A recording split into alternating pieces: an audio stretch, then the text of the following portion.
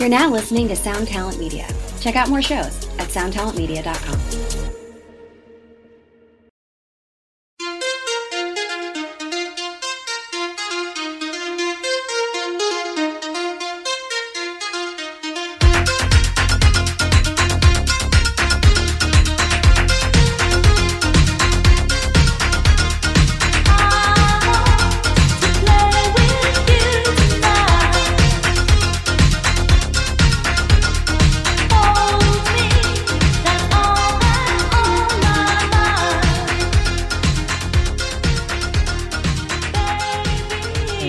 Business.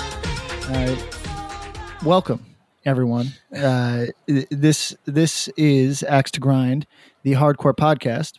The Bourdain edition. It's the Bourdain edition, correct? Although hopefully less morbid. I'm Patrick. I'm Bob. And I'm Tom. And I'm broadcasting from Homer, Alaska. That's why this is the Bourdain edition. I have a tanker. I would say, well, to be honest, it's got to be so big that I can't. It looks big from where I am, but it's still probably a mile away, off in the ocean. To my right, see the ocean from where you are. Oh yeah. Oh, have you not, Tom? Since you muted me on Instagram, you missed the best shit. You missed the best shit. Yeah. I'm on the. If I walk forward, I fall off a cliff. That's true. It's cool. So. What was the push that finally got the perma-mute? Was it when we were trying to schedule things yesterday and Pat didn't answer, but then went live with Eric? No. I think the perma-mute when he was singing Cheerleader into the microphone that we had for the podcast. Then I was like, I can't watch my friend like disintegrate like this. I liked the singing days. I liked the singing days. I'll be your Tennessee Lamb. I was just like, I don't know what to think about this. And then it was like when it got like birds and just like hot takes and him opening stuff from Amazon. I was like, I think I'm out. You're missing good material, man. I mean, I like things, but maybe, it's a lot of birds these days. Lot of birds. Okay, Bob and I were thinking we were going to do like a week stand in Homer, Alaska with the podcast. Oh yeah, when can we get that set up? The friend that I'm staying with has no renters lined up. Did I tell you that a billionaire stayed here recently? A notable one, like one that we would all recognize. Name brand. I don't want to out him, but no, don't out him. He Airbnb. Not you. And he left, not me, and he left his hunting ID here. But he a weird coincidence that it's like, how many billionaires can you name? I can name maybe 3, right? A billionaire hunter, by the way. Like, yo, did you anarcho that shit into the ground or what? I mean, you should have gone and killed like the most rare thing and then left the ID there just to fuck with him. I killed this marmoset. Here's my ID. Marmoset. Buy his way out of trouble. Everything's for sale here. That's true. Including your COVID tests, which when you land, they hit you with a $250 COVID test.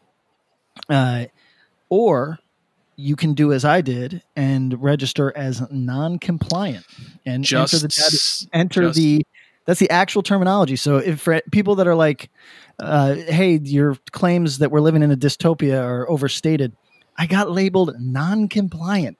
Yo, just say no. Don't pay that money. It's a scary term.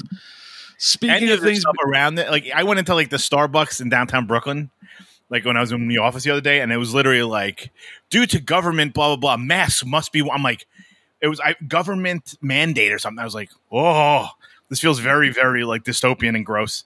Yeah, we're there. Yeah, just say, hey, if you'd like to enter, just be considerate.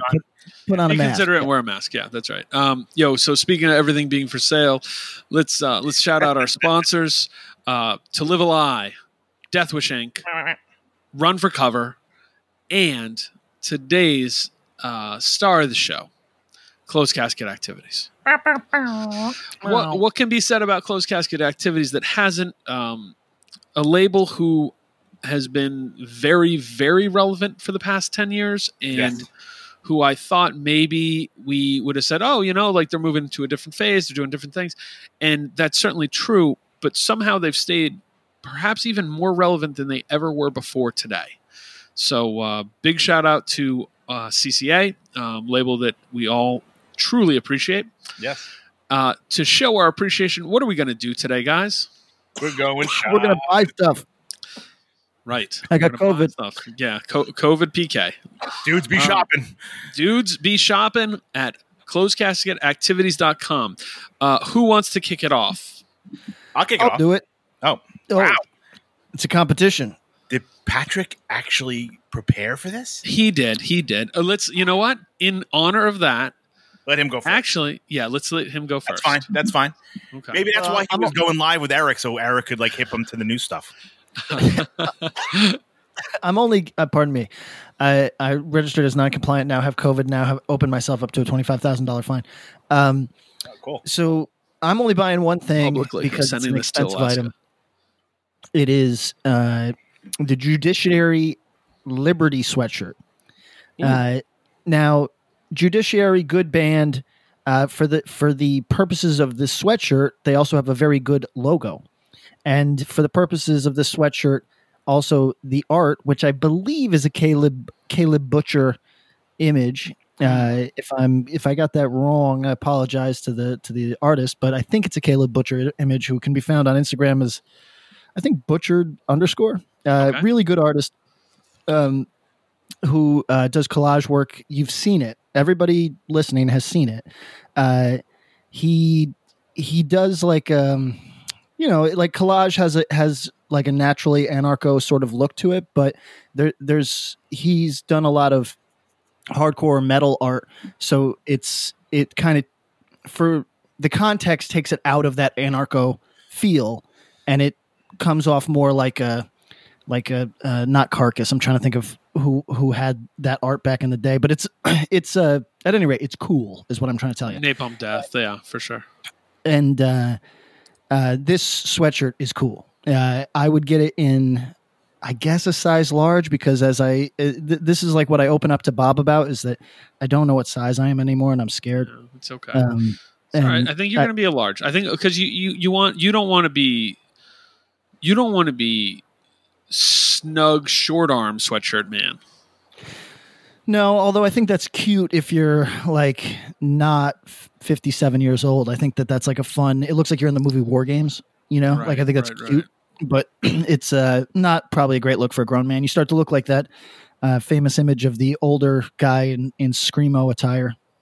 So we're going to add that into the cart. Very Add good. it, 35. All right, 35. Tom, what do you got, buddy? I got two things. I have Yes. media and an outfit. Nice. So I'm going to media. I'm going for the Midnight Suns Ludomania record.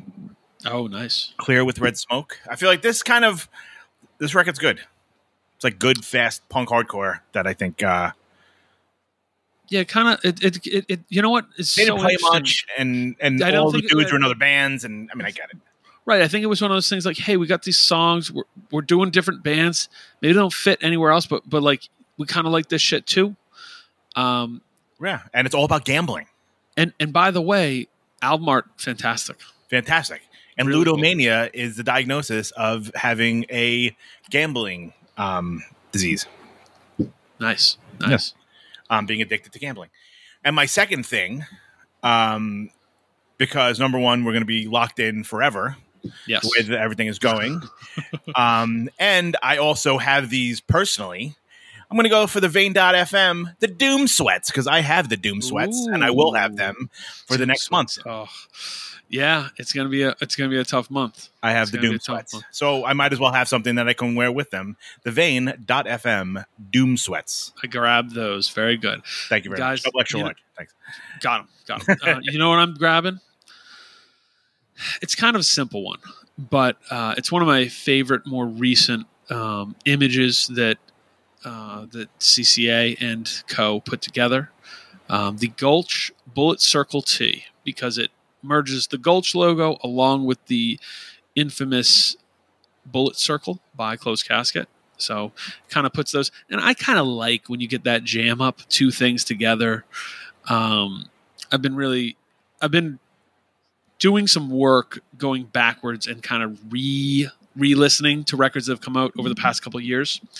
The Take Offense LP that came out last year, the Gulch LP that came out this year, the Drain LP that came out this year, even though it feels like It's so insane. 1,000 years ago.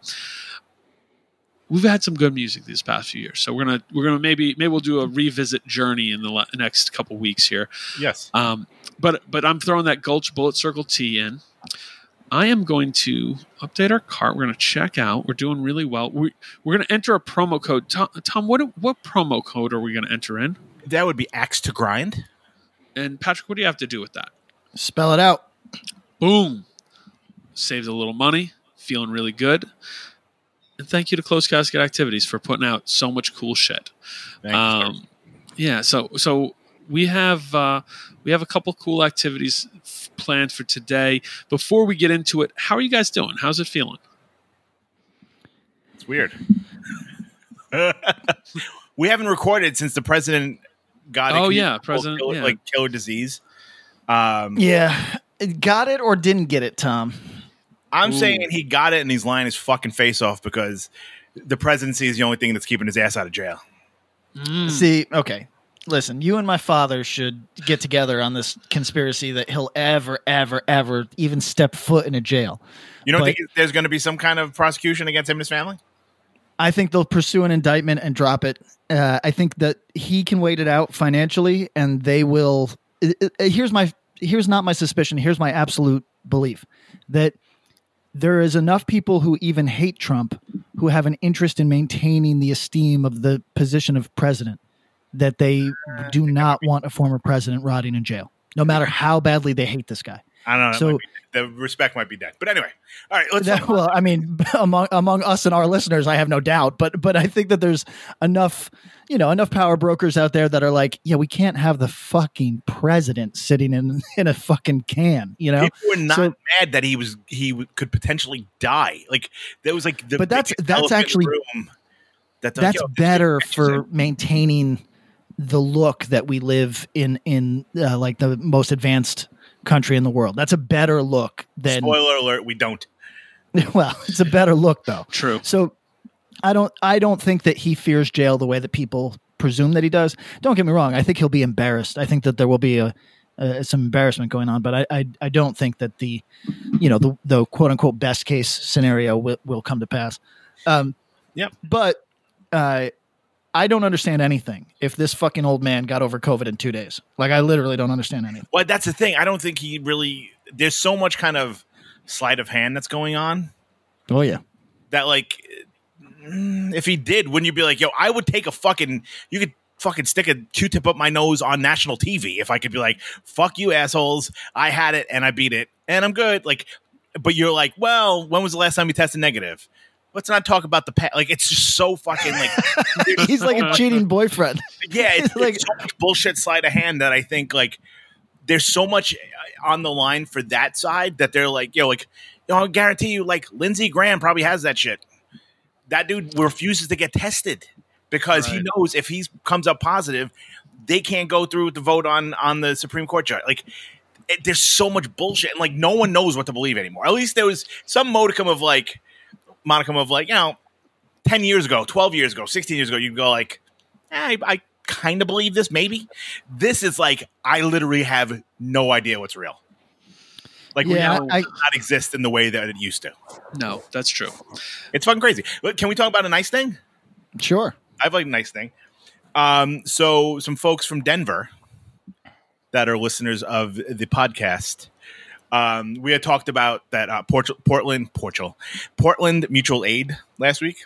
Mm-hmm. And some folks from Denver reached out to them and are starting their own and getting some advice to start their own in Denver. So shout out great. to those fellas. I think that's really fun, cool. And thanks to Greg for answering all their questions. So I thought I was pretty excited. As we've discussed, we have differing political views on this podcast to a degree, but one thing that we all, I think, agree on is we cannot rely on the government to which we pay huge tax burdens to take care of us at this time. So no. Those of you that are interested in helping your fellow man, it might come through some of these self-organized efforts. So kudos to them. What do we say? What do we say? Do for self. Do right? for self. There we go. Wait, what does that mean? I feel like that's the opposite of what you just said. Do for self. Do for self. We can't rely on these bullshit systems that are around us. All right. Yeah, but that's the opposite of what Patrick said. Yeah. Well, no, he said we can't rely on those systems. We got to build our own. Definitely not. Yeah. So, how about instead of all this shit, let's play a game. Ooh, I love a game. Patrick, are you ready to enter the gauntlet? I'm here. Welcome to round 1 of the Gauntlet name game. You are up. We have a player. A player 1 has entered the recording. Do you see? Ready, player 1. Do you see? What do we got? I introduce you to Brian Murray. What's up? I'm gonna smoke Brian Murray at whatever the fuck this game is. Oh, you wish. Unless this game is eating ice cream, I'm gonna destroy him. Wow. Brian, how you doing, buddy? Haven't talked to him. I'm okay. Just chilling. Are you ready for Patrick to re-enter LA lifestyle? Yeah, I can't wait for him to live in a gray apartment like everyone else in LA. Yo, Brian is not kidding. Every single apartment in Los Angeles looks exactly the same. Like to a degree that I think that if you were an aesthetic person, you would find it very depressing. Oh yeah. They need to figure that out. So to get to the meat of today's reason for Brian being on, Brian, thank you so much for joining us. Thanks, Brian. Of course. Thank you for having me. We're going to play the name game. Now, the reason, and Brian, I'm going to give you, because you weren't super familiar, so no worries. The name game is a game that we've played a few times so far. Tom, what's your record? Oh, I mean, I don't even know if Patrick's familiar with this game because I've whipped his ass every time. Yeah. You're undefeated. You're undefeated. I'm undefeated by a long, it's like embarrassing. All right, let's not oversell. But so Patrick is the lower seed, and you know what? I have some other people who are already booked to play. But as Tom got a chance to ask, he's like, "Who's my opponent?" I'm like, "I can't tell you." He's like, it's going to be somebody really good." I was like, "No, you're the top seed." Now he's not going to have a jabroni. I'm only pricking A-level talent, but I said, I think Brian Murray could give Pat a run for his money here. So the way the game works, just to spell it out for everybody who's listening and our player 1 here, I'm going to, me and Tom, I've given Tom some of the clues since he's not participating in this round, are going to read clues. The way it works are 2 band names that either end or can connect. The bands don't have to be related any other way. The example I often give is Youth of Today is the day. Youth of Today, today's the day. Otherwise, completely unrelated in the general hardcore punk adjacent world. So we can use those 2 bands, combine them with the word today. Your job is to identify what are the 2 bands that connect. So, with that said, I think that Patrick should go first so you can kind of see how that works. Does that make sense, Brian? Yeah, that's cool. And today we're playing a best of 11, which means the first person to 6 correct answers wins. Okay? Got it. Patrick, you ready? Are you ready? Yeah, I mean, I just woke up, but no excuses. Let's go. Already planting the seeds of doubt. It's funny, though, because Brian doesn't live on the same coast as you are on right now. He does not technically. He is an hour ahead of me. Yes, that's true. I thought California and Alaska shared a time. Only I'm 4 hours off of you. Yeah. 4 hours. Oh, wow. All right, PK. I'm gonna start. You'll read the next. Sure. And you can pick any of the questions you got. Yep. Patrick, the first band clue is Punk in Drublic. The second is Bondage Up Yours. Do you need help?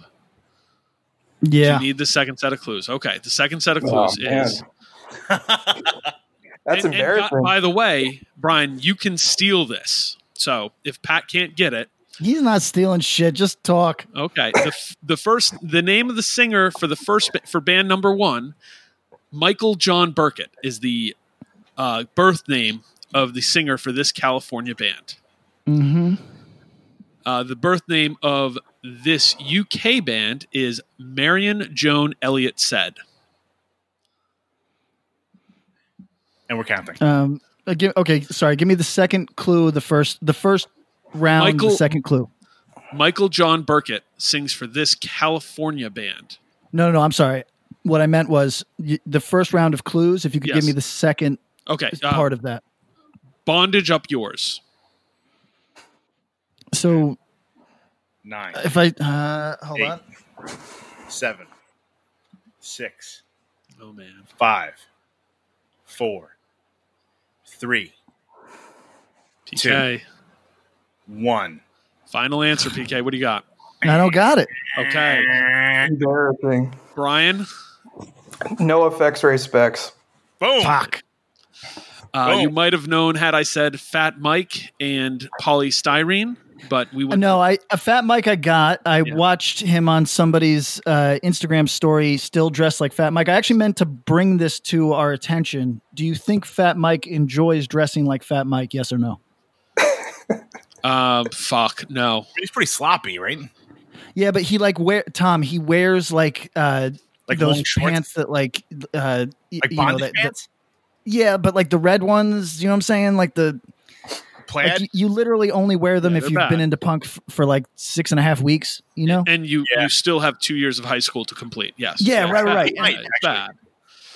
No, he does not, but it's subconscious. He does it because it's all he knows. But like, I have a feeling Fat Mike just hates his life at this point. He might be rich. I mean, he is rich as fuck. Rich as fuck. But like, I don't know if that cures it. All right, so the first question goes to Brian. He steals it. He's up 1-0. And Brian, you get this question. So Tom, take it away. All right, Brian, here's your question. The English Riot Girl Band, and then the second band clue is the Michigan EVR Band. So the first clue, the first band is the English Riot Girl Band. Second band clue, the Michigan EVR Band. Huggy Bear vs. Shark. Yep. Fuck you. PK, would you have gotten this was a setup because we found the only Huggy Bear fan in the straight up fucking world. By the way, Brian, that was a very arbitrary pick here. All right. Very, very, very, very. All right. I've been set up. I can tell. Tom, take the next question for Pat. I'm going to take the next one for Pat. Okay. First clue, first band, Dallas-based Thrash Kings. Second clue for the second band, Long Island hardcore band whose members went on to Glassjaw. Again, Dallas-based Thrash Kings and Long Island hardcore band whose members went on to Glassjaw. At least one member. Okay, hold on. He's doing good because if you notice, Brian, he's got some strategy here. He's not giving you that first band name. No, I'm not. No, I'm not. Smart. Yeah, he's Googling it. Oh, okay. So, yeah, we're going to start the countdown. Would you like the second set of clues? Yeah, please. Okay. The second set of clues, released Nightmare Logic on Southern Lord in 2017. Okay, this one I already got. That's not the problem. Released Some Part Sorrow on Exit Records in 1996. Oh, sorry. Okay, yeah. Power Trip Face. Ding, There you go. Ding, ding, ding. Very good, Patrick. All right. Brian, 2-1. And now 2-1. Man, you know what? Let's say that Pat likes to play from behind. Okay. I do. I need to be the underdog. That's it. First band clue, Brian. Albany Stage Dive Kings of the 90s. Second band, first clue. SoCal's not Rage Against the Machine of the 90s. Why are we just giving them these? Not everyone is born in Albany in 1983. You know what I mean? Mm. I was just really kind to you. And yes, you were born in Albany in 1983. No, he was born in Florida in 1964. Hold on, let me get those clues again. First band clue: Albany Stage Dive Kings of the 90s. Second band first clue: SoCal's not Rage Against the Machine of the 90s. All right, I got it now. You got it? Yeah. One King Downset. Boom. Good job. Yep. All right. I'm just gonna feed him these easy ones because he's new. He's new. All right, PK, you're up. I'm going to give this to you. And then, Tom, you're going to do Brian. Sure. Blake's band that released Dear You. Second band clue. Short-lived Bay Area straight edge band from 2001.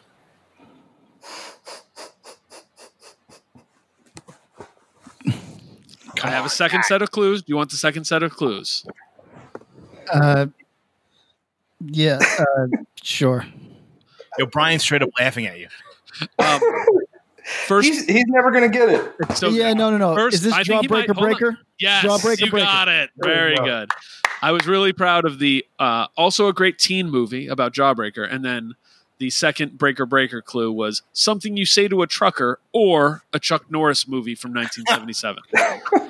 Do you want to hear how bad I am at these these timed things? I could not think of the band Jawbreaker. Wow.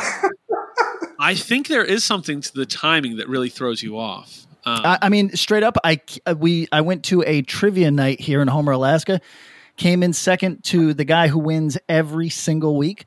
Killed it otherwise, but I think it's something about the pressure. I got to be better under pressure. I got to take some John Wick style training. Let's fucking get it. Tom, you're up. Current score: Brian 3, Patrick 2. PK, I just want you to know you had the upper hand and gave away home court advantage here. Sure. So all right, Tom. Thank you for that reminder. Yeah, hey man, we're rooting for you, Tom. This All right. you're reading to Brian, and then you're going to read one for Pat. Got it. All right, Brian. The first clue. Europe's most straight edge band, hailing from the Netherlands. The second band clue. Not quite Richmond, VA's most melodic, but pretty melodic. So it's Europe's most straight edge band, hailing from the Netherlands. Not quite Richmond's most melodic, but pretty melodic.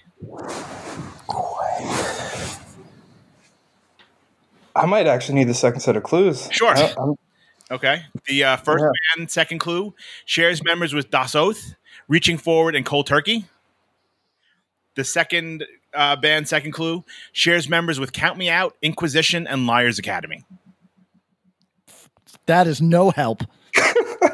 It's a tough one. This might be one of the toughest ones on here. Yeah.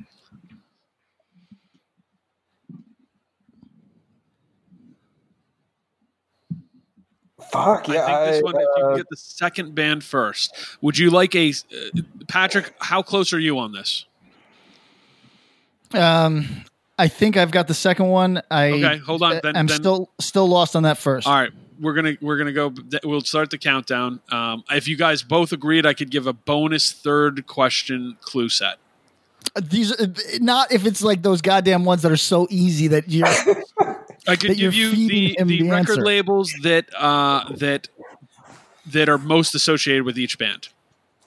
I mean, I'm sure I think I could already answer the first. I think I can answer the first one. Can't tell you the band name. Can't tell you the second. Well, you got to think label. about it, dude. This is the name connection. All right, we're gonna start the countdown for Brian. No additional clues. 10, 9. I mean, you can skip. All right, I have skip. He's no out. idea. He's tapping. Patrick, what is it? I don't know the first one. We'll say the second one. Is the second one permanent? No. No. Oh, you're out. Beep. Oh wait. This is now just for pride. Yeah, just for fun. Fuck. What is the Richmond thing? It's All right. It's not permanent. It's the band that would often play with them. Is that correct? Nope, you're wrong. Fuck. Here. Let me give you this.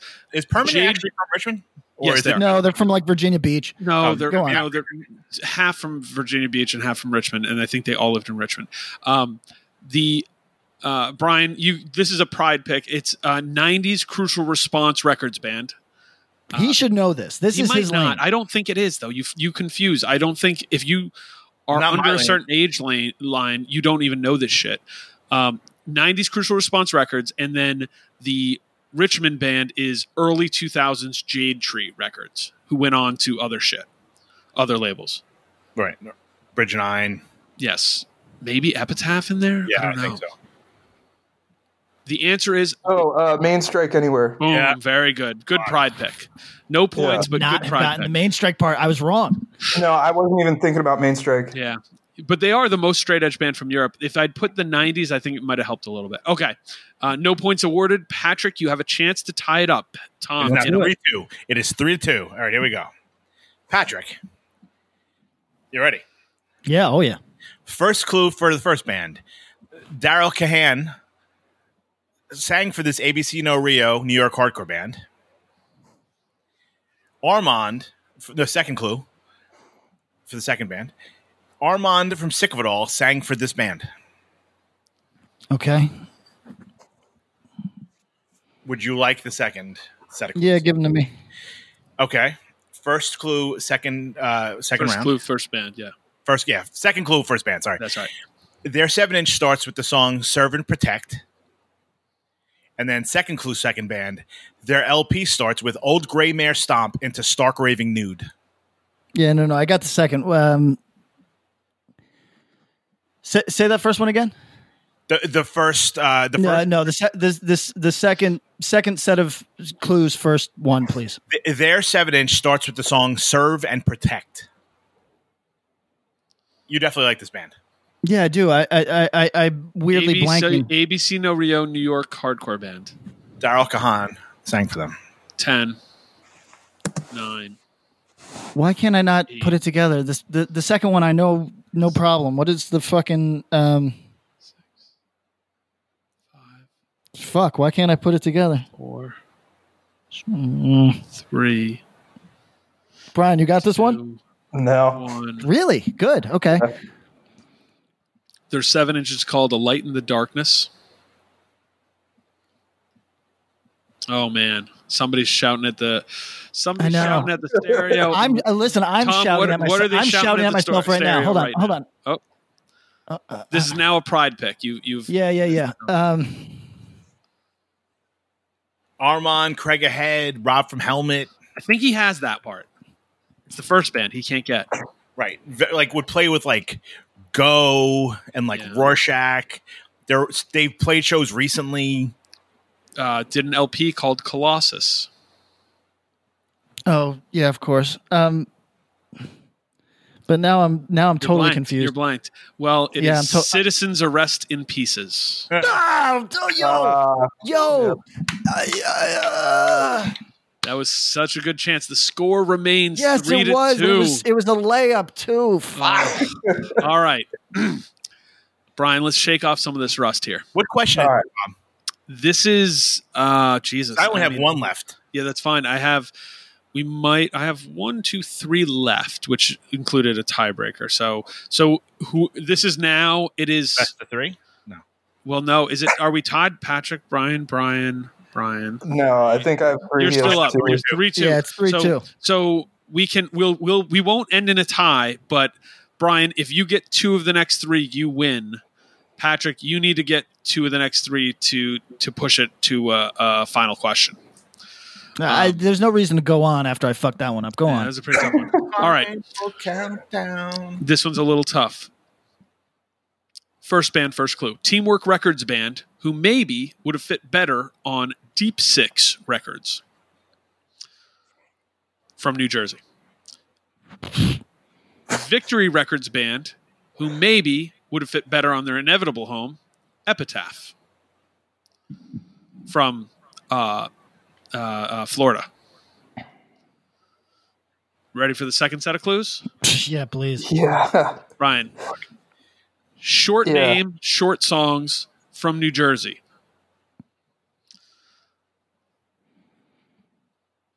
Second band, second clue. Long name, abbreviated as ADTR.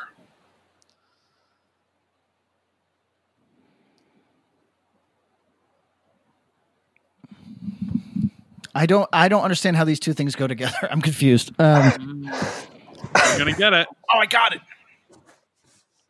It's a tough one. All right. I can't think of the first band. First band did a 7-inch called Better Off Dead. They did an LP. All of it was on Teamwork Records. They get Very like lumped in with the late 90s straight edge stuff, but kind of sound more like they should be on a thrash or power violence tip.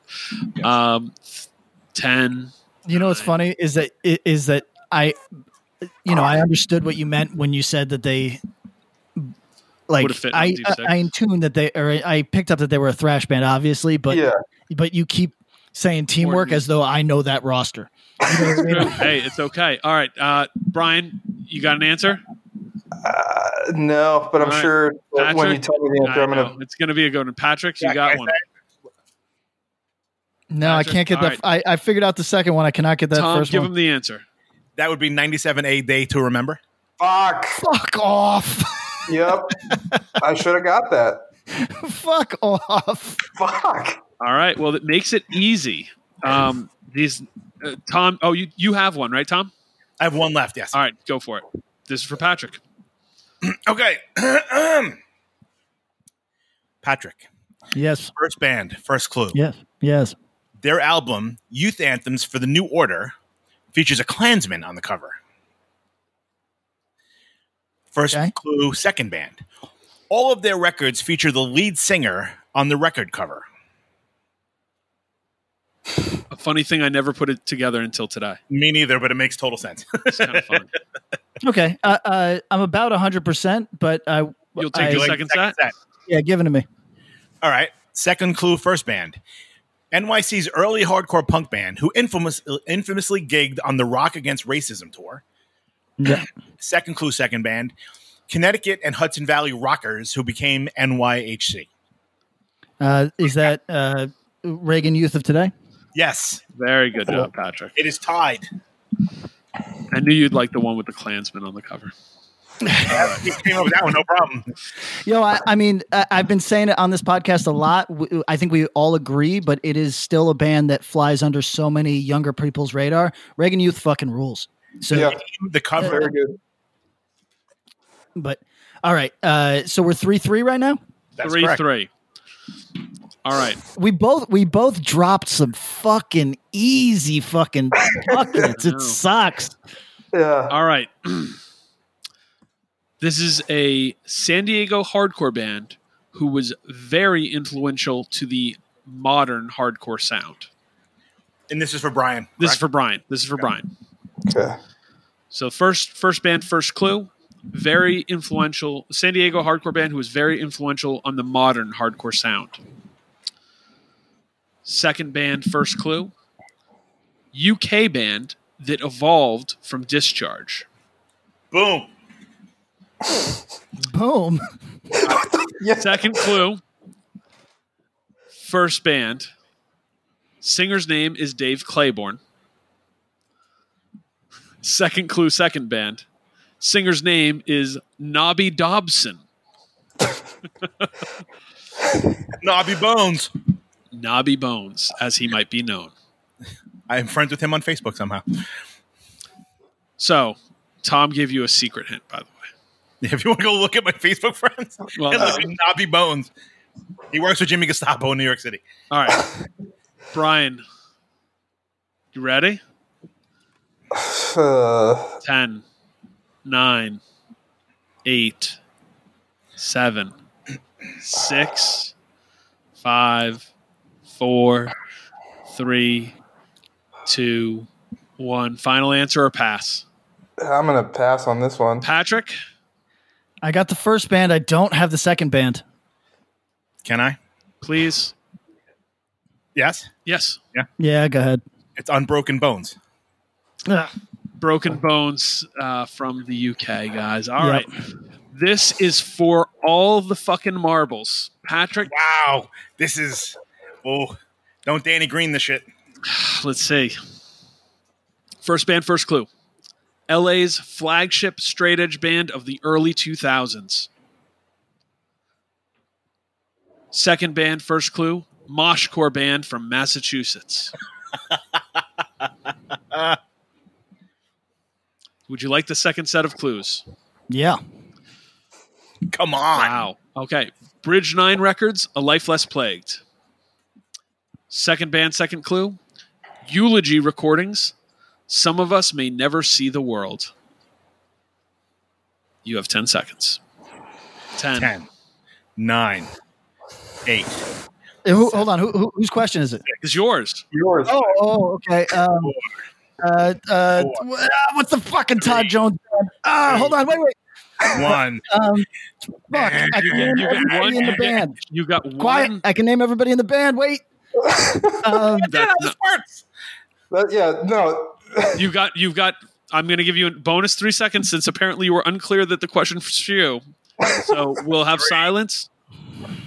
3, 2. Wait. I don't like them. I can see the album cover in my head. It's right. Todd's band, but they're my least favorite Todd thing. What is it? Fucking. Brian, would you like to take a shot? Because Patrick has already passed. Carry on Broken Wings. And Brian, you have successfully defeated Patrick in the name game. Thank you very much for joining us today. Patrick, you gonna have an aneurysm? Do we need to? I'm out of this rigged system, man. This is so I was going to tell you there's a wrinkle to the gauntlet. In many tournaments, Brian, the way this would work would be you defeated Patrick, you're going to move forward. Unfortunately, that's not how this game goes. Patrick moves forward to potentially lose again to someone new. So we really appreciate it. We need to have you back on again very soon. You've been listening to anything good that you think the Axe to Grind audience should hear?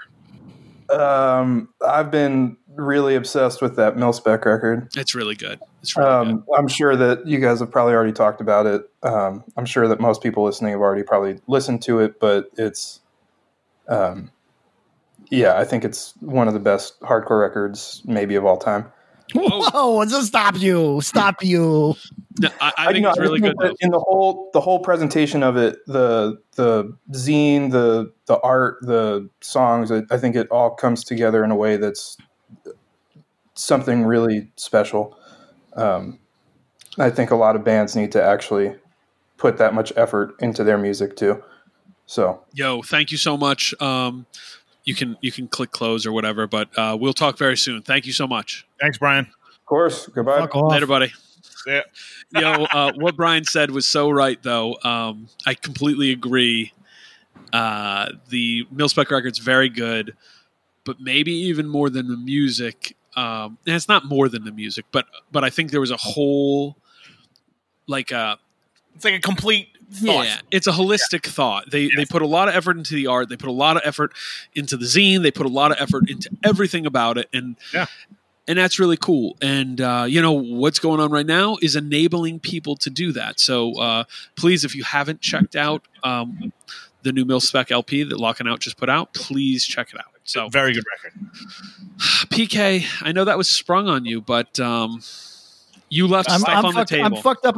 You want to hear what's up? I'm not even fucked up about that Carry On one because I don't Carry On. Like, no disrespect to those guys. No, obviously, I like Todd, but like that we've talked about that record before, and it's like Mouthpiece, where it makes zero impact on me every time I hear it. So here's my actual brain. I was going crossed on. Oh no! I was struggling to think about it. But the one that fucks me up is the Rest in Pieces one. That one I should have fucking gotten. That's disappointment to me.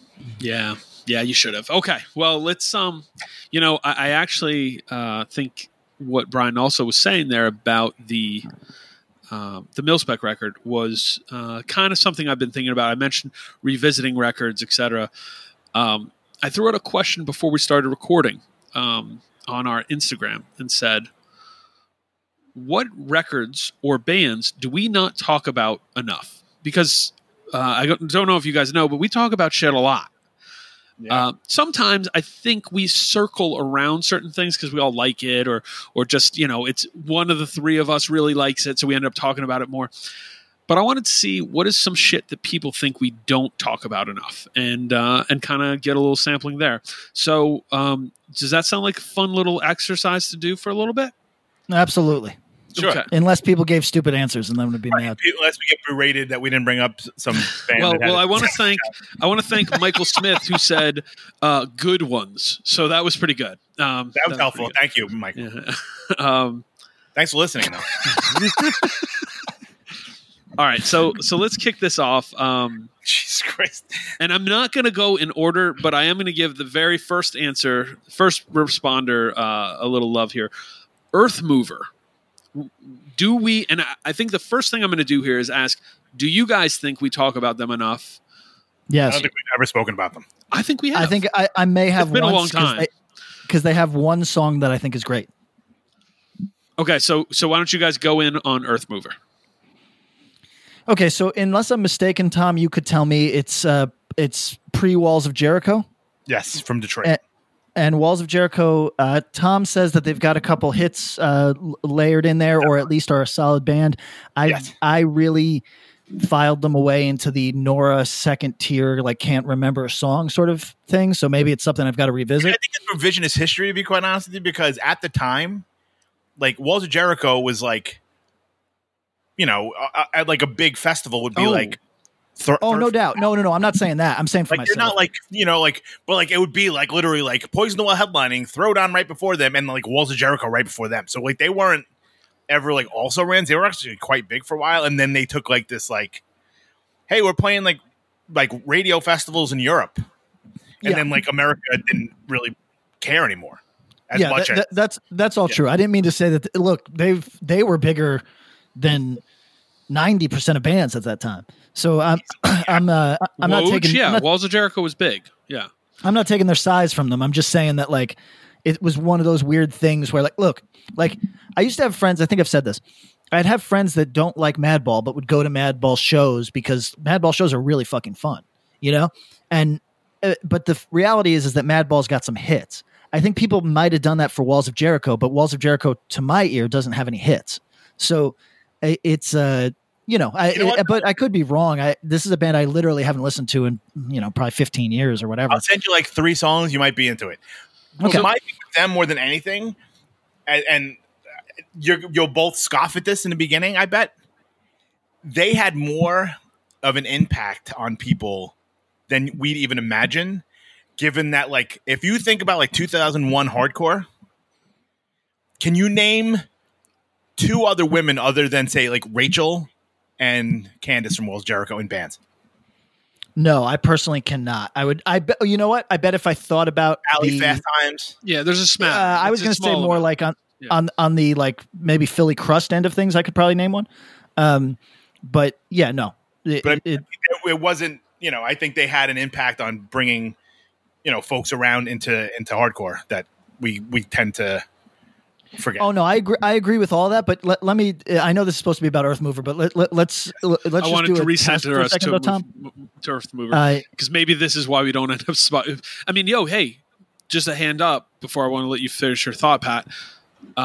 This is part of the reason we probably don't talk about Earth Mover that much is that they did a subsequent band that went on to significantly more travels and work in the world that a lot of people care about. That's not to dismiss Earth Mover, but it's one of the reasons why something like this maybe the conversation right here naturally shifted to Walls of Jericho. Yeah. I mean, look, Earth Mover is for the locals. Like it's for the people that were there that really enjoyed it, but I don't think that there's a ton there. They have one song that I really like. I owned the maybe it's like something carved. There was a lot of carving going on at that time. I whatever that record was, I had it, listened to it, and only one song really was like, oh, that's a fucking good song. But regarding Walls of Jericho, Tom, is it fair to say that as far as replay goes, people would probably reach for contemporaries before they reach for Walls of Jericho?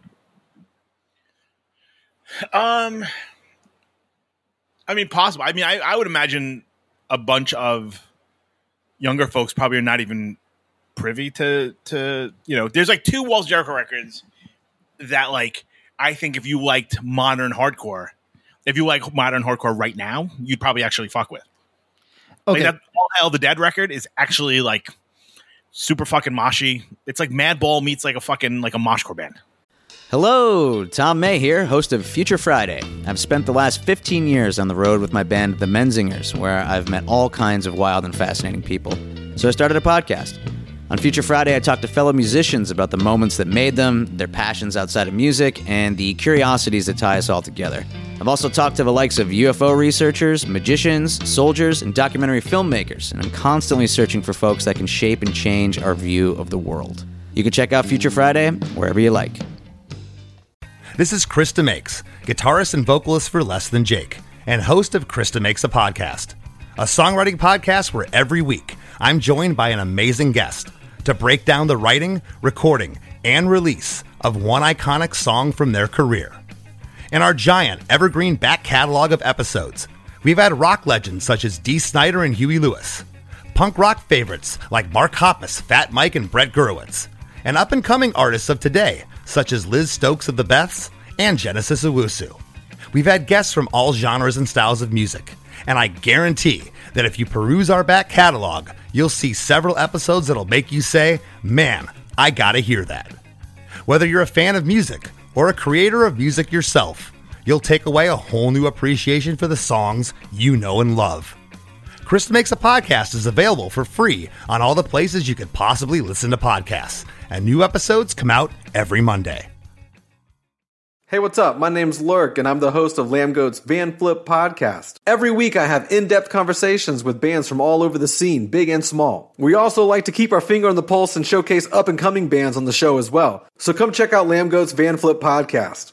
Tom, would you cut me off if I'm disrespectful? Don't I? Thank you. I lost interest in Most Precious Blood when Rob came on. Keep going. That is partly due to Rob, but it's also the band seemed to match what Rob was doing. Okay. And they did that well. So like for anybody that doesn't think that everybody was doing their job, they were. It just wasn't a sound that interested me very much. Sure. Now, is it fair to say that there is some shared DNA with Walls of Jericho in that sound? Like that, let me put it like this. Yeah, no, you're 100% right. I think it's kind of like the later Trust Kill sound, not later, the mid-period Trust Kill sound kind of became commodified. Is that fair? Yes. Okay. That's so hold on. I have a mystery guest who thought he was going to be on the podcast today, but we started way earlier than he could be here, and he was flying his F-14 fighter jet over the Alaskan Sound instead. Would you like to say hi, Dave? Hello. Hey, Dave. How you doing, buddy? Oh, yeah. So Dave really wanted to Dave's supposed to be a guest. He's going to be a guest soon, yeah, he wanted to be on the program, but Dave, what were you doing today if you would like to stunt on people? Flight instructing. Yeah, but it sounds cool, but in fact, it's like you enjoy it, but it's you make the same rate as say like a first-year intern at a law firm? It's good. It's like, I love flying, so it's great. Where it sucks is when you have to do it for income because none of your clients as an agent are allowed to play shows. So that's your only source of income for the whole entire year.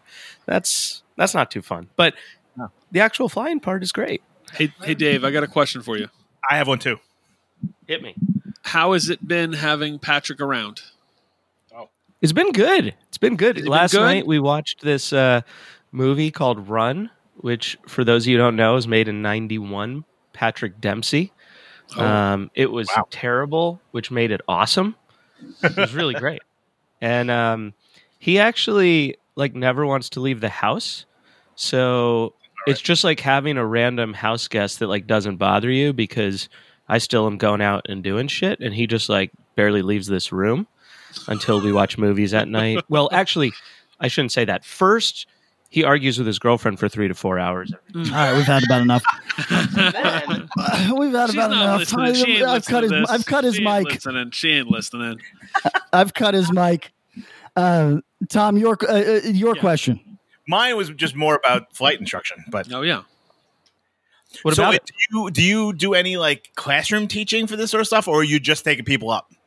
No, it's both. Yeah, you got to so if someone's working on their license, you got to fly with them for a certain amount of hours, and then you also need to teach them all the classroom stuff because there's multiple tests they have to take. with a person?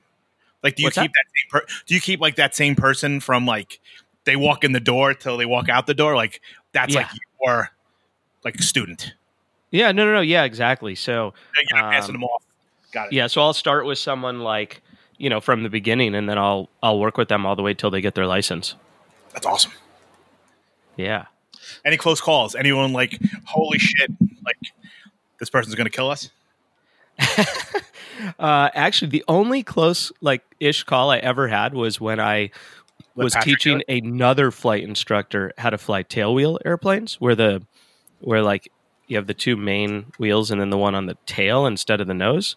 And so that was ironic. But yeah, it was another flight instructor that I was flying with. But outside that, no, students are, you have dual controls. So you have controls on both sides. So I can intervene anytime. And so it's, and when you teach for a long time, you start to anticipate when people are going to do stupid shit. So you can kind of get ahead of them on it. So now you guys are up there, and Patrick was, Patrick's braggadocio about him being able to fly a plane. Have you had the opportunity to challenge Pat in that? Well, Pat always says this, and I always respond with the same thing, which is that anyone can land an airplane once. Will they walk away from that one landing? Who knows? But anyone... It's going to come down at some point. So anyone can land a plane one time. I'm the Launchpad McQuack of this shit. I fear nothing. I think landing a plane is easy as hell. Now, Dave, would you explain to everybody how Alaska is different in terms of flying a plane? Because my understanding is 1 in 3 planes crashes here. It's definitely not 1 in 3, but. The weather up here is a bit more unpredictable. The terrain up here is definitely a bit more, it changes dramatically, and large mountains and glaciers and, everything. So there is that added risk that even if your engine died and you had to go down somewhere, like in Southern California, where I usually fly a large part of the year, if you lost an engine, no matter where you go down, you're going to see another human within a minute, where up here, you may never see another human again if that happens. So it's, wow. Yeah, so it's just different, but it's amazing, and it's way more beautiful flying up here than really anywhere. I say, have you gone up yet? Have I gone up? No, I have not gone up. I don't think Dave will mind me saying, he's in austerity mode. So Joy Flying, which still costs like $100 an hour just in gas, is cost prohibitive at the moment.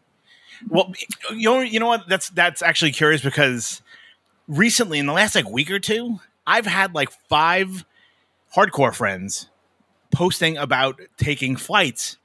I don't know if it's the same dude, but they do Tim Ensign did it. Ricky from Backtrack. The Kohlers from Second, they were all on this, taking these flights. And I was like, wonder how much that cost. That can't be cheap, even if it's down the Jersey Shore.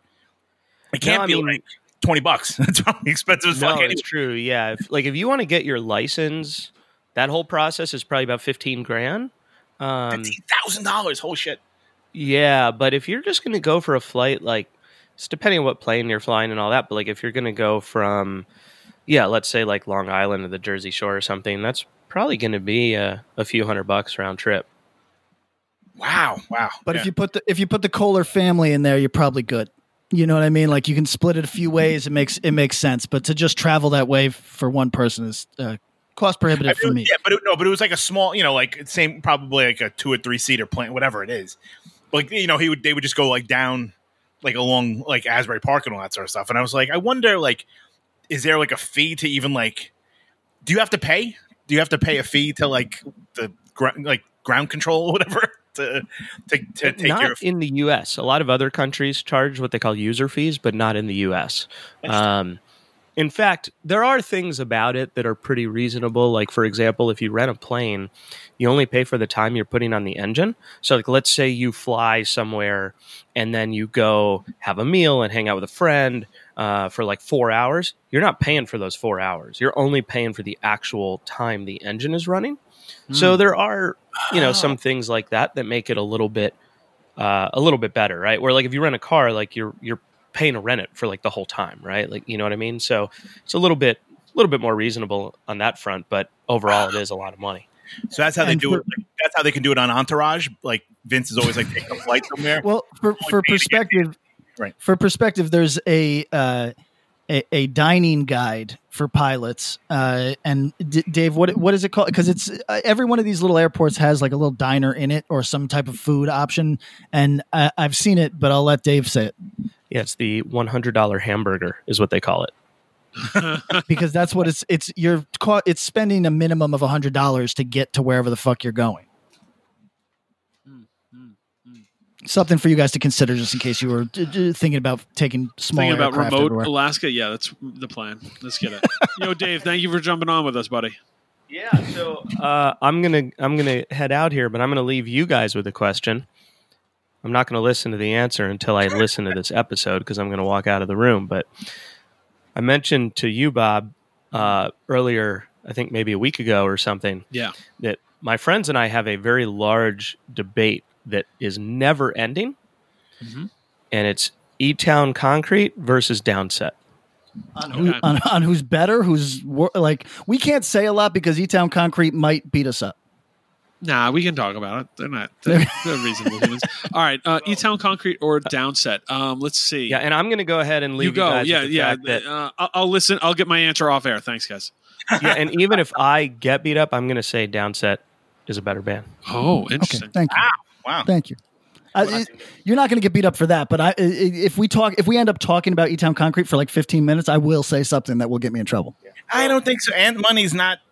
Ant Money got bigger things to worry about. You know what I mean? You don't have to focus on the negative. You can just focus on the fact that "Do We Speak a Dead Language" by Downset is an incredible record. Okay, you're done here. I'm cutting his mic again. Okay. I've had about enough of this. All right. So, do either of you have a strong feeling about Downset in a positive way? No. I don't mind them. I saw them a bunch. They played like a bunch of hardcore shows in New York. Like I saw them at CB's with Madball, and I saw them at Irving Plaza with maybe Shelter or VOD or something. They were like bottom shelf, well, mid shelf Rage Against the Machine. It was cool. You know, everyone loved to bring up the fact that they used to be a hardcore band. Yeah, everybody loves social justice. You know, I'm like, yes, we all know. Everyone saw the Lost and Found CD. That's and, right. You know, that's right. I personally, my take is not so hot, but like, I think E-Town fucking destroys them. Okay. Is one more of a hardcore band than the other? No. Tom? You know, it's funny because I think if you asked people, they'd be like, yeah, E-Town. But I'm like, are they that much different? True. It's not.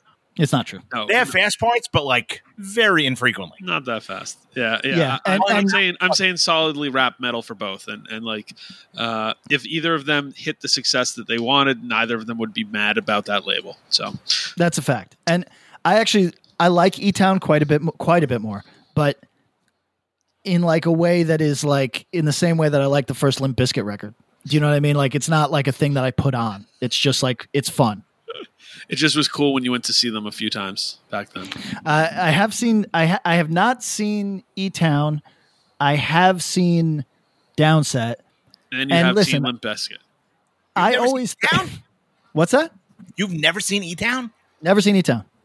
Dude, I have to tell you. Next time, so I'm sorry, Bob. Go. I can tell Bob's like, I don't want to talk about this anymore. Sorry, I'm cleaning my phone right now. Like, no, I'm cleaning my phone case right now, so continue. Next time they do one of their like hometown shows, well, you probably won't be here. Maybe Drug Church will play one of them. You have to go because it's an absolute spectacle. Oh, I'm sure it's a mutant convention. That's true. They play this place called the place you guys played, Starland Ballroom. Big room. Sells out way in advance. Yep. We played it 1 year. I think they topped out at like 2,500 people. And it's like definitely their show that you just happen to be playing. And like some of their fans may know your band, but most of them don't. Yep. Sure. But it's cool. Like they're so totally fucking into it. But like when we played with them, they played, no exaggeration, over 2 hours. fuck. And like there was a snowstorm coming.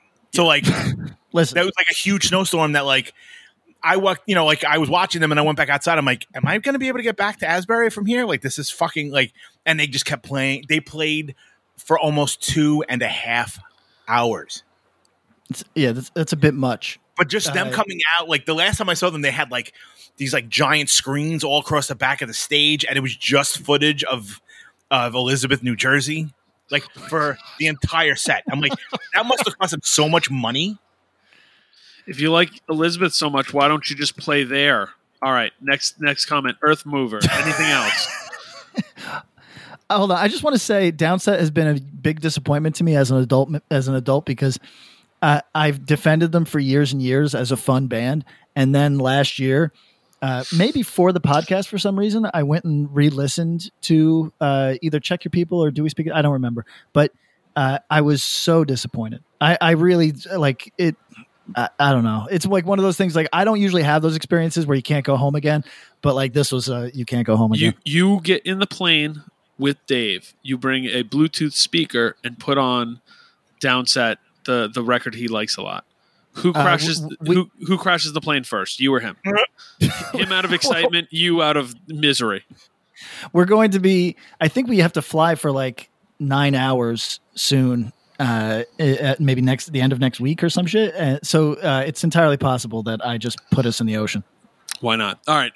Earth Mover. Anything. One good song. Check out the record. I think I need to revisit them. I haven't listened to them in a very long time. And I've kind of revisited stuff from then that I was just kind of like, that's cool. Like, and back then I'd be like, fine, this is totally fine. Like, and then like I listened to it more recently. I'm like, oh, I probably was a little more of a dick then. And maybe it was better than just fine. Yeah. And I think like I've kind of been like, all right, I listened to that a couple of times. This is fine. This is good. But like, especially when you're in a band and you're like, like there's so many bands going on simultaneously that you don't always have the chance to like, especially then it wasn't like, I'm just going to click on Spotify. Yeah. Like it was like, cool. We played them a couple of times or like I heard, like listen to the CD. Everything being physical back then made kind of checking bands out more than once difficult unless you bought the record. Sure. Okay. Yeah. The next one that came in, Self Defense Family. Because we got this more than once, I can't tell if it's a joke or not. What's next for Self Defense Family, Patrick? The live record is fully mixed and mastered. Sounds great. Don't know if I want to keep my dialogue on it or not. Have reached out to a friend about a potential him taking it over because it looks like it has to be a double LP. Oh yeah, which puts me in a cost prohibitive place. Yeah, you're not there with that. Don't do that. So a friend wants to do it. He's talking about making it a thing. He does a label, and he's talking about making it a record store day thing. Oh, cool. Which could make sense. But beyond that, I'm recording vocals for 2 songs soon. And we are presumably recording. Half my band now works for ESPN. So we have to wait for the football season to end before we can record. College football. Half of Self-Defense works for ESPN? Yeah. Yes. Literally half. Say it again? Is that like 11 people? Yeah. Like it's no exaggeration that like the majority of the band, I think now works for a contractor who is exclusive to ESPN. Incredible. Pat, here's my question about the in-between. I think, all right, so, and Bob can chime in on this too. I think like live records, like the in-between song banter is almost as important as the songs themselves. Like we can all quote like Live at CB's or like all the Pole Bearer stuff. Sure. Or like, what's your concern about the in-between? Like, did you say something that is like not going to be timely once the record comes out? Was it like that one Tiger's Jaw show in New York? Yeah. You mean where I said a slur more times than a psychotic person that maybe wasn't in the room can count? Yeah, no. I did make an Epstein joke, which probably won't age well. But for the most part, it's just that I went long. Like, and also, I know you know this, both of you. I have a hard time with earnest, and I was maybe a little too earnest. Yo, what's funny is that You don't have a hard time with Ernest when you're doing it on stage. You have a hard time hearing it back, I guess. That's a fact. Yeah. All right. So, Pat, is that something that you can include like on the digital version and not on, because it's obviously every minute that you're bullshitting is money on a press, like on a record pressing, right? Yeah. What I was thinking of, Tom, what I was thinking about originally doing was Flexi's. Hold on. Let's get just a consensus on this, Bob. When we talk about records, I know that you've put out enough records that you have, and you've collected enough records that you have really strong feelings about formats. Sure. So like, for example, I saw somebody the other day going off on lathes. They hated lathes. And when I was a kid, everybody would hate on 10 inches because people are stupid. And it's like such a big deal for some reason. I'll never understand. No, if you want the real final, we're on 10 inches so we can address it. One, for the collector, you have to have a separate area for them or some shit. Yep. It's a pain in the ass. Two, that applies to record stores. So record stores are less interested in buying them, which means that you're going to sell less records in that lane of distribution. Three, maybe neither of that matters, and you just want to do a gimmicky size. That's what you do it for. Go for it. Anyways. Yeah. Like if I'm in Man is the Bastard, I think that's fine. I'm not worried about my record store sales, but here's the thing. I like Flexis if they're packaged in a way that makes them engaging and collectible in some way, or that they are pure trash and they're just promo items. I think both of those are appropriate. But some people really hate Flexis. What I was considering doing is since Flexis are so cheap, I was going to do the record as a single LP and then include as much banter as I could onto a Flexi and package it that way. But I think ultimately we came in at an hour even without the Good Lord. Yeah. So I think that we've got to go double. I'll see though. Maybe not. Consider listenability. That's all I can say. Okay. Yeah. I think that's enough self-defense, family, unless you have anything else. Yeah, we're Tom. good. Okay. When This Is Hell comes up, someone always says we should talk about This Is Hell. Also, Ruiner. So let's talk about This Is Hell. Yeah. Sure. Okay. A band that kind of played themselves, for lack of a better word. They consistently put out the music that I think that they wanted to put out. They made moves. They were a band that people talked about, but I think that they might have toured wrong and kind of put toured wrong. And also at that time, maybe there was label things that you couldn't do or could. They basically put themselves in a position to not be considered as much as they were when they first came out the gate. And I think that that's what cost them at the end of the day, because I think if they had built up enough listener trust, then their stylistic changes would have gone over fine because those dudes can play. But it ultimately kind of an interesting band for what didn't happen. No disrespect to them. Yeah, and I think like those records are all good records. You know, the early stuff I think is, you know, like that first EP and that first like LP or two are actually really good hardcore records. Then they got more metal and all that sort of stuff, and it was also well done. But I think, like you said with them, like I think with them, even their touring choices, like, you know, they went to like touring with like what's that fucking huge band from the UK? Bring Me the Horizon. No, Bring Me the Horizon. Like they went from like playing hardcore shows to like then that like middle Gallows, Cancer Bat stuff, and then they were like playing, you know, alternative press tours and being like the first, second band on things like that. Right. So I think like there was nowhere to come home to. Like hardcore was like done.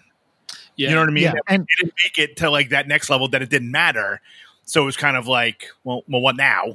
But I think, I mean, you know, most of the dudes went on to that Extinction AD, which is like a fucking really good like thrash metal band.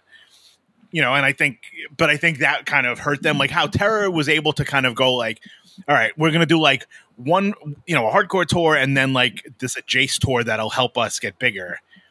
Like people knew what they were getting from Terror, so no one ever kind of batted an eye, it seemed. While a band like This Is Hell didn't have that kind of like recognition in the marketplace almost, that like you didn't know what you were going to get, so people were kind of turned off by it, it seems like. You know what I'm saying? Like I think like, you know. Yeah, I mean, look at it this way. We have friends bands who are trying to go bigger than they are today. And we're supportive of those acts. I'm not 22. I'm not mad at anybody that wants to see how far they can push a thing, even if it's just for the sake of seeing how far they can push it. I'm not mad. That's your choice. That said, it's a gamble each and every time. Yeah. And I think it's cool to gamble. I have ludomania. But it is a gamble, and sometimes you lose. And I should really point this out for people, because this might be a thing that if you're a petty dick, you revel in. But if you're past that in your life, then you just accept this. When you lose, everybody, sometimes it's got nothing to do with you, and it's just the way that the fucking cards came out, and it's fine. This Is Hell did what they wanted to do, and it arguably did not break as large as they would like it to, but they took a shot, and that's what fucking life is about. So I'm not ever mad at that shit anymore. They got to do a lot of cool shit. They fucking toured Australia. a lot. Yeah. Probably the thing that we haven't said that they should get credit for is they were a workhorse band who, I mean, there was probably a year or two there where they were touring more than 6 months a year. But Bob, I think I ultimately think that that's kind of what played them into the ground. No, sure. That's part of it. But I also think, I mean, the comparison to Terror, I actually think that was an interesting one, Tom. I don't think they ever got the pop that Terror got early, that pop and excitement that made them owned. Like, who owns This Is Hell? Who owns This Is Hell? Some people in Long Island, because Long Island is a place that really loves their own, and that's fucking cool. And like, if that's all they had, I'm sure that would be more than enough. On top of it, I think they had some fans. I think what's been lost in the sands of time is that a lot of people who really rode with some of the sounds of that time, like the Killing the Dream, what's some other bands, kind of the Ruiners, even Sinking Ships, but like they kind of fit into this weird, the more modern sound, the Death Wish sound, Modern Life is War kind of thing. So if you're somebody who's hearing this and hasn't heard This Is Hell, which I'm willing to bet there's people who haven't, and you like some of that other stuff, who's the other band I really associated with? Regardless, it's something you could check out. It was never totally my bag, but I want to say that Travis was always cool, and they were easy to work with when I did stuff with them or for them. And like they were part of what was going on at the time. And it's really they are an interesting band who, like many bands, lost in the sands of time. Maybe Patrick's right. They played themselves, quote unquote. But it's also just the way shit goes. I also think they really did do what they wanted to do.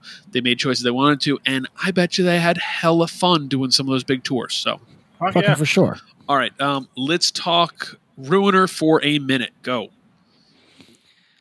I always liked these dudes. Did not like the band really. The singer was incredibly helpful whenever we come through Baltimore. I want to say, and you guys could probably help me with this, there was like a web of beef at that time.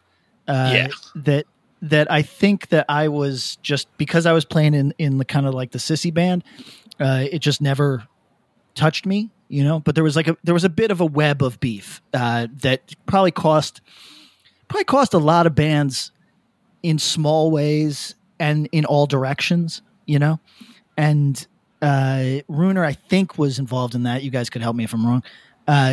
But I'll be honest, the sound just never made any fucking sense to me. Right. If I recall, it was rivalry stuff. Am I wrong? No, it was a little more. It was more melodic, but metallic. It was in the Killing the Dream final fight.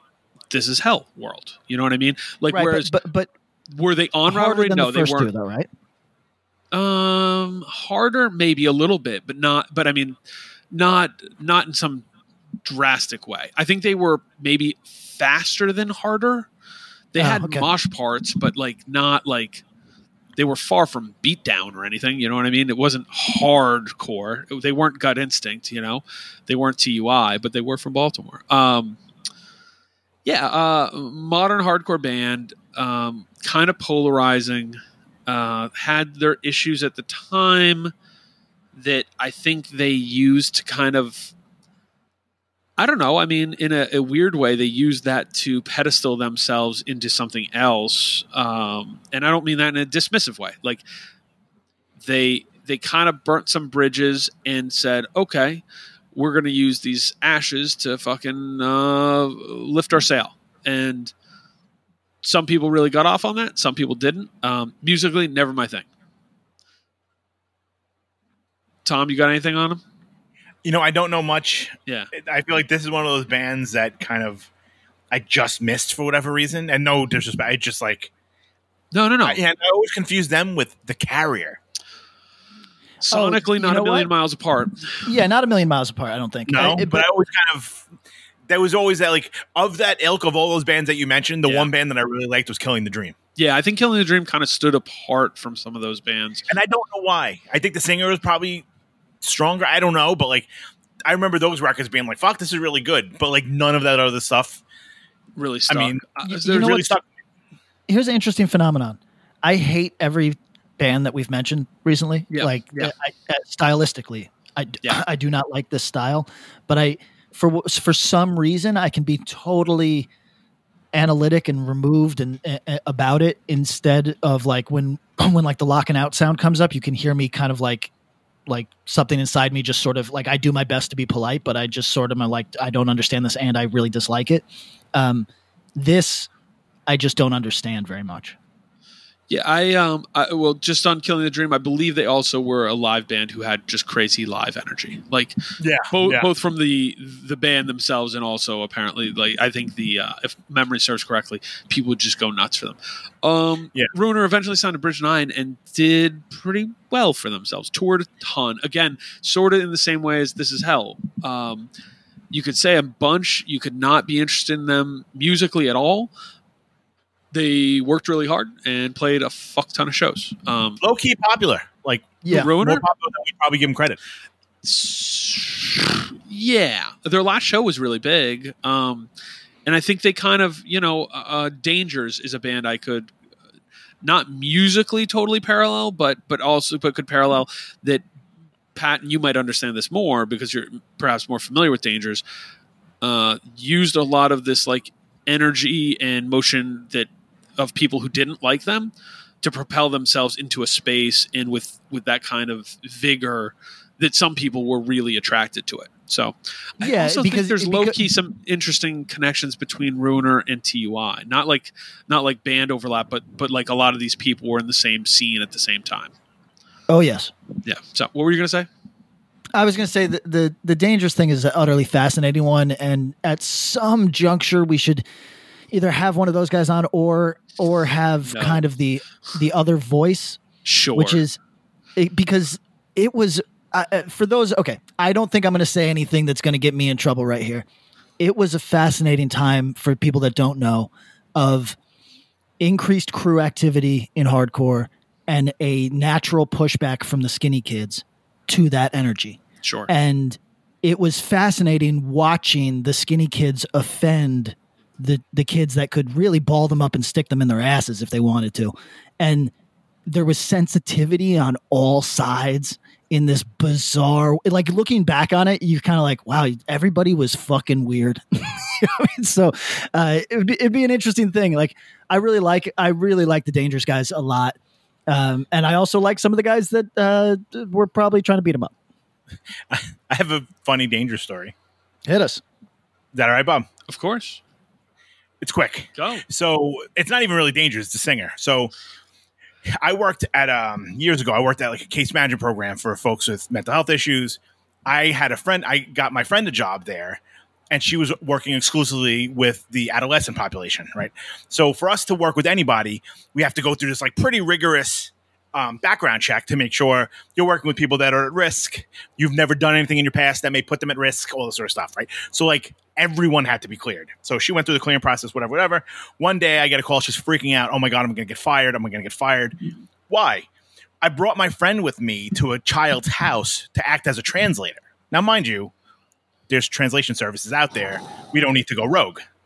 Correct. So I was like, are you fucking like, I mean, you put the kid at risk by bringing a stranger, you know, all sort of stuff.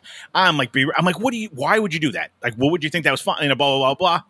And then like, it came up, I was busting her chops like 6 months ago about it. And I was like, remember that time you almost got fired, blah, blah, blah. And she's like, well, I didn't know Alfred was I'm like, what? She's like, yeah, it was Al Brown from Danger. I'm like, you brought the dude from Dangers to some kid's house in the Bronx to translate for you? Like, I had no idea that it was that guy. You know, that's the type of shit that Al would just volunteer for. That's funny. I mean, and I think, you know, like, he probably he was fine with it. Like, he wasn't doing anything wrong in his head. But knowing as the dude that was, like, running a program, like, yo, you just can't have anybody show up, you know, that could put these kids at further risk. Like, what is wrong? Like, why wouldn't that be the first thing in your head? But it was the singer from Dangers that almost got my friend fired. Hold on. Hold on. What do you say, Patrick? Oh, I was just going to say, you guys are more plugged into the material world and leave your houses. What is the shit that you get fired for, or what is the shit that like maintains standards? Is that like HAPA? Is that like a HIPAA? What is it? HIPAA, HIPAA. What is it? It's like I see people joke about HIPAA violations, but I don't know what the fuck. Like, I'm so outside of helping anybody. All right, so HIPAA is if you ever go see, like a doctor, you have to sign HIPAA. So it's only for medical folks. So like that's right. It's the Health Information Portability and Accountability Act or something like that. So it's supposed to be like, all right, you go see Dr. A, and then they recommend that you go see this other doctor for a specialty. If you sign this consent, they're supposed to be able to freely share information between the two doctors. Oh, gotcha. Right? So, like, if you know, like, fucking, I came down with fucking hangnail and no one knew, and you went on the podcast like, so Tom, how's your hangnail? You didn't violate HIPAA because we didn't have that relationship. Yeah. So the whole thing with, like, so, you know, I'm sure this is coming up because of Trump or whatever. Like, they're saying, like, you know, I'm his treating doctor. I can't just give out his health information. That's right, yeah. Because of HIPAA. Like, he didn't sign a release, so you can let the 300 million people in America, whatever the fuck it is, know that has not, whatever the fuck he had, like, whatever his deal is. That's what it is. So it's just the consent to be able to share protected medical information. Gotcha. And doesn't include HIV or substance abuse or substance issues. Okay, and what's OSHA? Is the office for like it's like to make sure like your office is safe. That's safety. That's like you can't leave a fucking staple gun plugged in and aiming at someone's coffee. Right. OSHA is strictly for like workplace violations. Yeah, safety shit. Yeah, HIPAA's privacy. Gotcha. OSHA is safety. Yes. Yeah, yo, the Dangers anti-crew shit was cool. They stirred a lot of other pots who maybe I'd say are less cool, but you know, the parallel to Ruiner and being able to keep that kind of energy moving and doing something with that as a band was at least interesting. All right, let's go to Mother of Mercy. Unbelievable riffage, this person says. Yeah, they had riffs. That's my favorite Bob band. Yeah, Bob Wilson. Yeah, Bob Wilson. Let's see, Bob Wilson. Let Down, Mother of Mercy, Beware, Malice at the Palace, Shadow Flies. Let's say, yeah, Mother of Mercy is his top band for me too, for sure. That record you put out that I bought that I didn't know you were involved in, is fucking awesome. Yeah, I mean, I love that record. Their first two EPs, I think, are I have personal like love for, just because it was like demo and like just super into it. I think their LP on 6 Feet Under is really good, and they start pulling in, you know, it's interesting. They start pulling in some riffs and different tempo stuff that I don't think they get credit for. And there's another band who worked real hard, toured a fuck ton, and I mean, it's not like at the time there was a shortage of Mother of Mercy love, but now they're not a band people talk about that much. Yeah. No, they're probably the least talked about band of his. Huh, that's an interesting comment. Right? PK, you got any feelings on Mother of Mercy? No.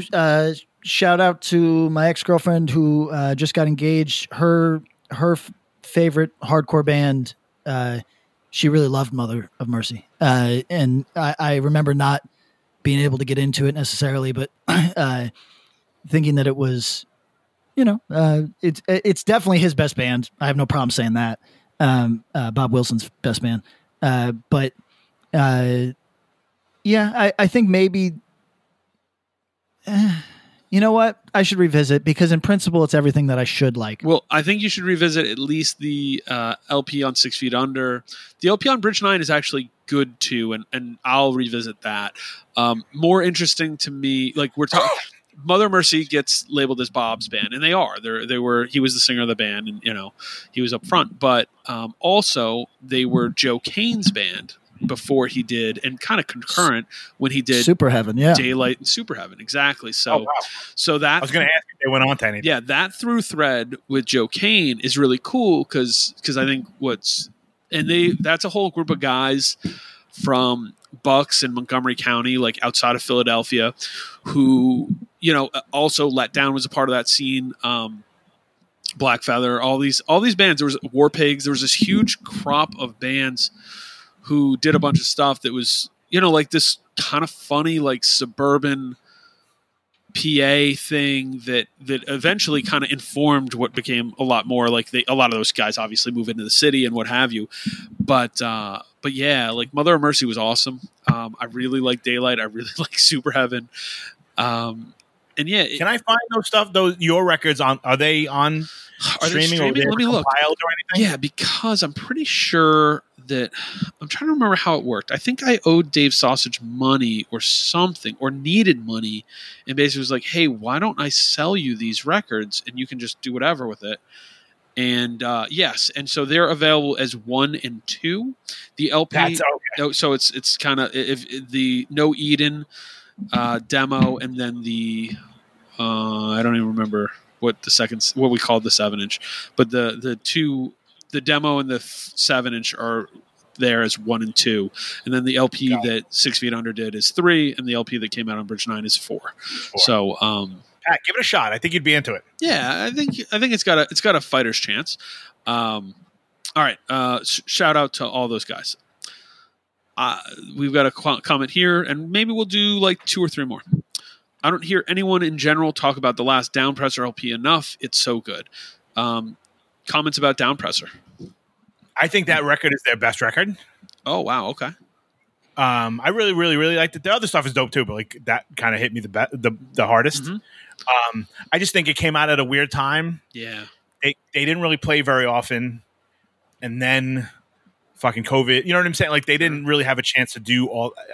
If they played more than 10 shows off that record, I'd be shocked. Yeah. There's also just, there's a type of band or a position that bands find themselves in their career where they were never big bands. They were just respected bands. Yeah. And sometimes it is really difficult to get any shine to your later material if you are that. Your fans are still going to check it out, but it's really hard to even get a write-up if you are just respected, like later. Like if you're just respected, people will talk about you when you're kind of like active in the thing, but later people just kind of weirdly don't check you out. It sucks. Yeah. I think, the last LP, which I think is good, but I really like the early material, which is a little faster and it's kind of awesome because I think how they evolved is this really natural evolution from this like fast but heavy to just like heavy shit. That doesn't feel weird. It doesn't feel like any of it just kind of skipped a step.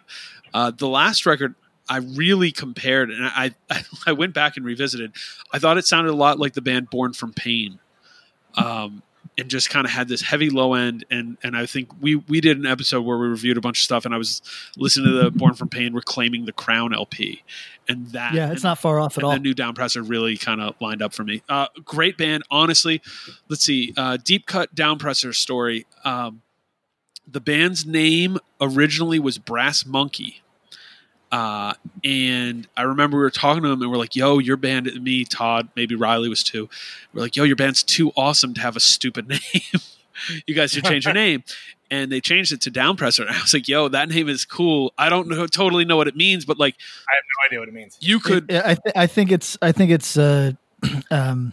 video game thing. No, Rastafari talk. Well, yo, I'm with it. It sounds like a drill press or something. Regardless, it's a name. If you Google it, you are only going to find them probably. And pretty great. They kind of, when they started, they were sort of part of the same scene as Violation and this band Ability, this Santa Barbara, Ventura County thing. That had a lot of cool energy, and like they just played shows, and they were one of those bands who, when they started, they had like locals would come out and really show on for them, and that was fucking awesome. And it was cool to see how they continue to evolve, and that they're still kicking now is awesome. And the dude Dan who sings for Downpresser is great. One of the most insane intros ever. Yeah, it's so good they like close with it. Yeah, like they can't even play it first. No, they're the intro is like infamous. The backstory, their first 12-inch, which came out on Street Cleaner Records, which was Todd Jones's record label. The cover art was done by this guy from the Bay Area who did a bunch of cool stuff, but I helped conceive it, and it's loosely, and because it was reinterpreted, a mix between the cover of Marvel's Secret Wars #4, which has the Incredible Hulk standing underneath a mountain. Oh, that's right. I remember us talking about that. This. And I believe it's the back of, might be the YDL 7-inch, but it's an image of a man holding up a globe, like almost Titan-ish. So, yeah, it's cool. Very cool. Downpresser, awesome. Big fan, cool band. Let's do one more. Let me see here. And then, by the way, anybody who submits these, I'm going to, unlike when we did some shit on here where we got hundreds and hundreds of responses and lost them, I'm going to screenshot all this so we can revisit this well and answer everybody's shit. Absolutely. Let me do this. Okay. Sub-Zero. Let's do Sub-Zero. We definitely don't talk about them enough. So, actually, you guys can help me with this. Yes. Because when we talk about Breakdown, I needed you guys to actually tell me what I was listening to because of the way that they've all been repackaged over the years. For sure. Yep. And same thing with Sub-Zero. So I went looking for I think first 7-inch, which I don't know. Is there like a fucking like ice tree on it or something? Like there's something weird on it. Yeah, it's Ice Age. It's Inner Journey, which is the label that put out the first Clutch record as well. Right. So which I got to say, I bought a Lament 7-inch off of Cogs, and the dude who sent it to me literally had the whatchamacallit, the Inner Journey ad for like upcoming records, and one of them was the Clutch record. I love it. It's like in pristine condition. The record is literally 30 years old. That's so cool. That's cool. Bless up. So I went looking for that the other day on streaming of any type, and then, am I wrong, or was it repackaged as like, did they take 2 7-inches and put them together later? And no. Okay. So what is the red record? There's a red record called Happiness Without Peace. Thank you. So what that was like, they did like the All Out War, like, yes, hey, we got these 3 songs that everybody really likes. We're going to continually put them on a couple of records because people really like them, and like we want people that have never heard us before to hear those songs. Yep. So like Happiness Without Peace was on Too Damn Hype, probably like 95, 96. Yep. Has all the good songs from the 7-inch on there, and then other stuff. So it was like, the whole like you take your whole life to write your first record. Well, they did that. Bless up. And then, because those songs are probably 4 and 5 years old at the time when they put them on this record. Oh, for sure. If you like just like straight New York hardcore, that Happiness Without Peace record is so good. There's a song, the first song on the record is called Higher Power. Yep. It is legitimately the best Cro-Mags song that's not a Cro-Mags song. Yes, this record's good. It's a little all over the place. I was going to say, yeah, I really like, there's a record that came out, which is funny, came out on Stillborn in 2003 called Necropolis, City of the Damned, which I don't know why I really checked it out, but I think I knew Sub-Zero from the 90s. I was aware of them and liked some of the stuff. There might have been some weird comp that had them on there, something. But like for some reason they kind of got into our like town lexicon. We were curious about bands like Sub-Zero and Lament. But I like this record too, Necropolis, City of the Damned. It's heavy. It's a different kind of. Yeah, but and probably not something that would typically be in my world. I think the Happiness Without Peace record, what it does is it bridges the gap between 80s New York hardcore and 90s New York hardcore. In a weird way, it's not like it's not super metallic, but it's still like it's pretty fastball New York hardcore, right? But I think it bridges. If there's someone who like can tell, who's like, well, I like the breakdown demos, but not so much Set It Off. Okay, maybe check this point. Yeah. And yeah, actually a band who I think there's some like low key cult fandom, but doesn't get get appreciation that I think they deserve. I actually think this is a cool band who like, let's not make this record worth like fucking $100, but like, you know, like this band is a cool band, and like $20, cool. I'm looking at some of the 7-inches. Wow, if you have a limited version of the 7-inch, it looks like it sells for a lot of money. Weird. Damn. Oh wow. This was. I just looked. I was like, oh, I don't know. This is like a $5 record forever. So I would have been comfortable at 15. 100. Nah, I'm out. But there's one here for $352. Yeah. Okay. Well, I guess I'm not buying that. All right. All right. We've got a bunch more here. Let's call it. From what Dave is telling me, Patrick, you have a phone call to Australia to get to. So. All right, everybody. Thank you for your listenership as always. Bob, thank you for putting that game together. Crooked though it may be, it's good radio. Tom's up next, and then Patrick, you're going to have your next round up. We'll see if you can get a W. I have mixed feelings. The citizens arrest in peace. It's stupid. All right. Goodbye. Take care of each other.